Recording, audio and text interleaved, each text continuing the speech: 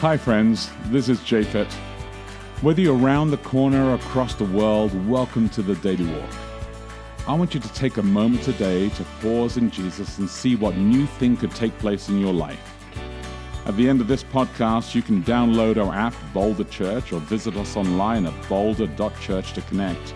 And remember, we would love to hear from you as we prepare for our messages every Saturday morning on the Daily Walk. Good morning. It's Sunday, June 24. Welcome to Daily Walk. I'm Becky De Oliveira. And I'm Japhet De Oliveira. Japhet De Oliveira, go ahead and pray for us, would you? All right, that's good. It's kind of announced. I shall do that. All right, here we go. Heavenly Father, brand new week. I want to thank you, Lord, for all that you have done. Thank you for yesterday. Thank you for a great Sabbath. Thank you for a great weekend. Lord, I ask that as you bless us this week, bless us today as we begin fresh in a new passage, as we continue in Romans. May we find this good insight, good application in our lives. And may we not only see the application, but may we be able to pull it through into our community as well. In Jesus' precious name, amen. Amen. Okay, yes, we're continuing Romans. This week it's chapter 3, verses 21 to 31. So it's an uplifting chapter now. English Standard Version. We'll see. Okay, all right. We'll see whether it's uplifting. The subtitle, this is promising, the righteousness of God through faith. Here we go.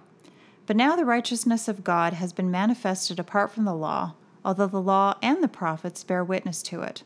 The righteousness of God through faith in Jesus Christ for all who believe.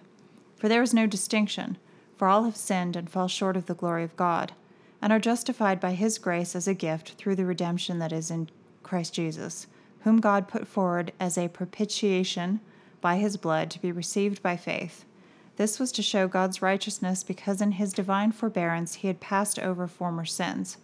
It was to show his righteousness at the present time so that he might be just and the justifier of the one who has faith in Jesus.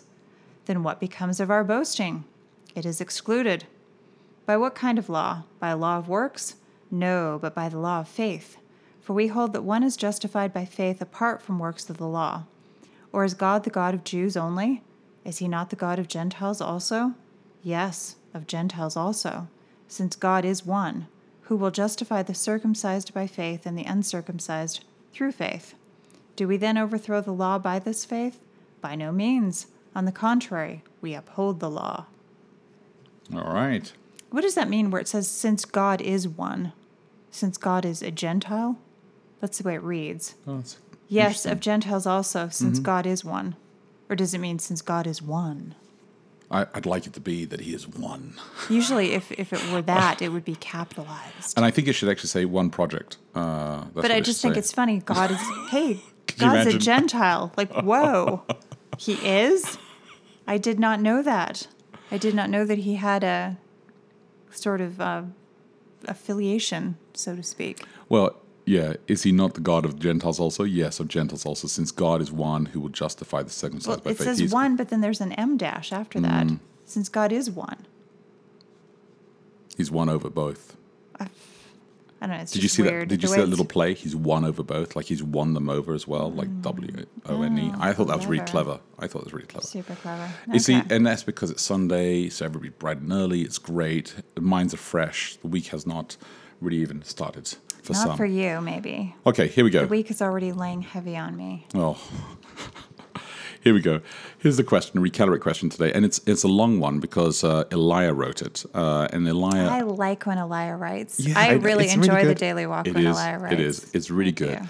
So you got He to read always the Daily brings Walk. music into it, which He I does, enjoy. and he brings stories, and it's going to be a great sermon this Sabbath. So if you're around in Boulder, you gotta come and hear him preach, and if not, then watch us online as well. But read the Daily Walk at boulder.church/daily. If you haven't done that, it's worth it. But here's the question: it's like a 500 sentence question. Are you ready? It's 2 sentences. I feel like my exaggeration makes Okay. it kind of good. Is there someone or something in your life that you know you can depend on no matter what, even when everything else seems to fail? And how did that person or thing become so trustworthy for you? How did that person or thing become so trustworthy for you? Is there someone or something in your life that you know you can depend on no matter what, even when everything else seems to fail? I like that. And actually, I think I can see that in the text here. I mean, he's clearly, Paul is saying, after last week where he says, none, everybody's failed, everybody's like out of it. And he says, but now something amazing comes along. He says, you can trust God entirely. So Elias pushing us, is there something in your life or someone in your life that you can depend on, no matter what, when everything else fails? To be honest, I feel somewhat afraid to even answer that question. Why? Because if you said it will no longer be? Yeah, I think that Knew you were gonna say that. one thing that I have noticed over the course of my life is that a great many things that I have had faith or confidence in, I think this is typical of our generation, have come crashing down. They've been proven to be not things that you could have faith in. I think it's because we actually know too much truth. Oh, I don't think it's that. Really? Sure? I don't know. I wonder whether, like, just things were just, in the 1600s, which is when our parents were born, whether a couple of hundred years ago, people just didn't know things that were just horrifically going on. No, I would imagine that probably everybody has this experience. It's probably something to do with midlife. There's probably an age at which you realize okay. Crap, everything that I've believed in is maybe not. Yeah, I'm just going to beep that word out now. Beep. Oh, wait, we can't do that because we record everything just as it is. I'm sorry. It was a light word. Yeah, it was very light. It's kind of like,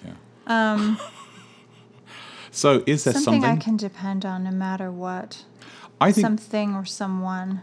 I have people in my life that I feel... we're going to exclude God from the answer because that's too obvious, I think. Yeah, Elijah would be very disappointed in us. We just said God. It's kind of like... Yeah, because Paul already said that. I think my family... Caveat. There are people in my family, my parents, my brother, you, the boys. Yeah. Probably, I do feel like as I'm getting older, I'm becoming more like my grandmother, that is to say clannish, where she associated with nobody who wasn't family, really. Ooh. And I kind of think, I can sort of see... I can see some wisdom in that. That,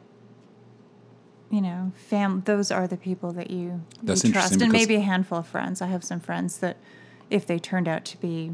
You have friends? I do. A few. If they turned out to be false or whatever, I would be... You assassinate them. Surprised. Yeah. I actually think that for me, I don't know why I've done this, but I have extended the word family to be more than blood. And more than DNA, but I've really kind of done that too, and then I'm regretting it. I'm kind of swinging back and forth. You know how ordinarily I would think of myself as quite an open person, and ordinarily I would be. It just feels that we are not in ordinary times anymore. No, I feel like anywhere in the world I land, I feel like I can go and find some people who I know that I would consider to be absolute family, that I could literally, let's say, I could call them up and say, so your answer to this would be basically anybody? You can depend on anybody? No, not that I can depend on anybody. I just think that I have a lot of people that I can depend on. And I feel like there's a lot of people that can depend on me in reverse. I think maybe if it was a thing that I could depend on no matter what, maybe it would be... Apple. No, like... Siri. Something like... I shouldn't say that because Siri will be listening. My imagination. Or I like that. My ability to rise above certain things. Or, things that you kind of have. Yeah. I like that. No, I do. Sometimes even things like getting up and running. Routines that I don't like that. I rely on routines. Yeah. Getting up, I like that. Running, I'm not too keen on that. No, but I think that your idea, I think that's a really good idea because I think that there is something deep about what we believe in beyond ourselves that we can rely on. And there are concepts, there are visions, there are dreams that we have that we can hold on to that are bigger than us. I think that actually pulls us through, and they're trustworthy.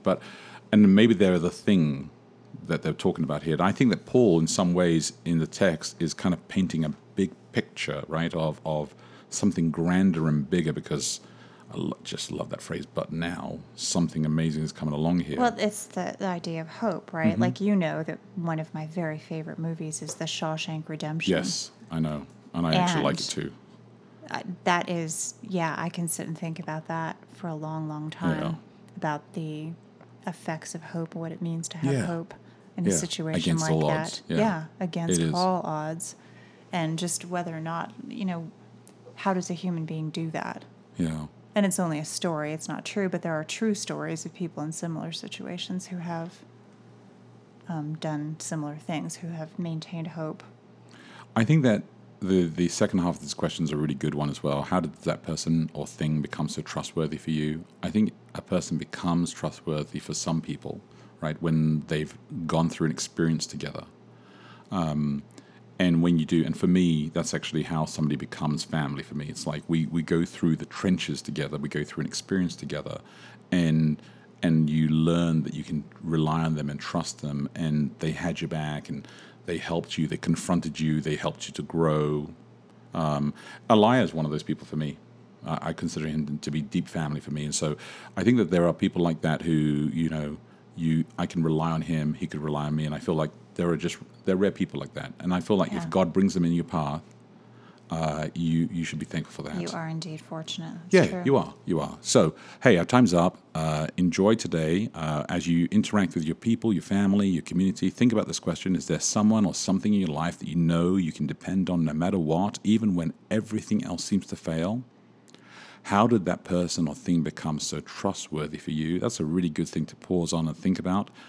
Do that, look after each other, live love, and we'll connect tomorrow. Hey, thanks again for listening to the Daily Walk podcast today. Hey, if you have any questions, reach out to us online at boulder.church. And if you can help support us, please feel free to give online at boulder.church/give. Until next time, look after each other and live love.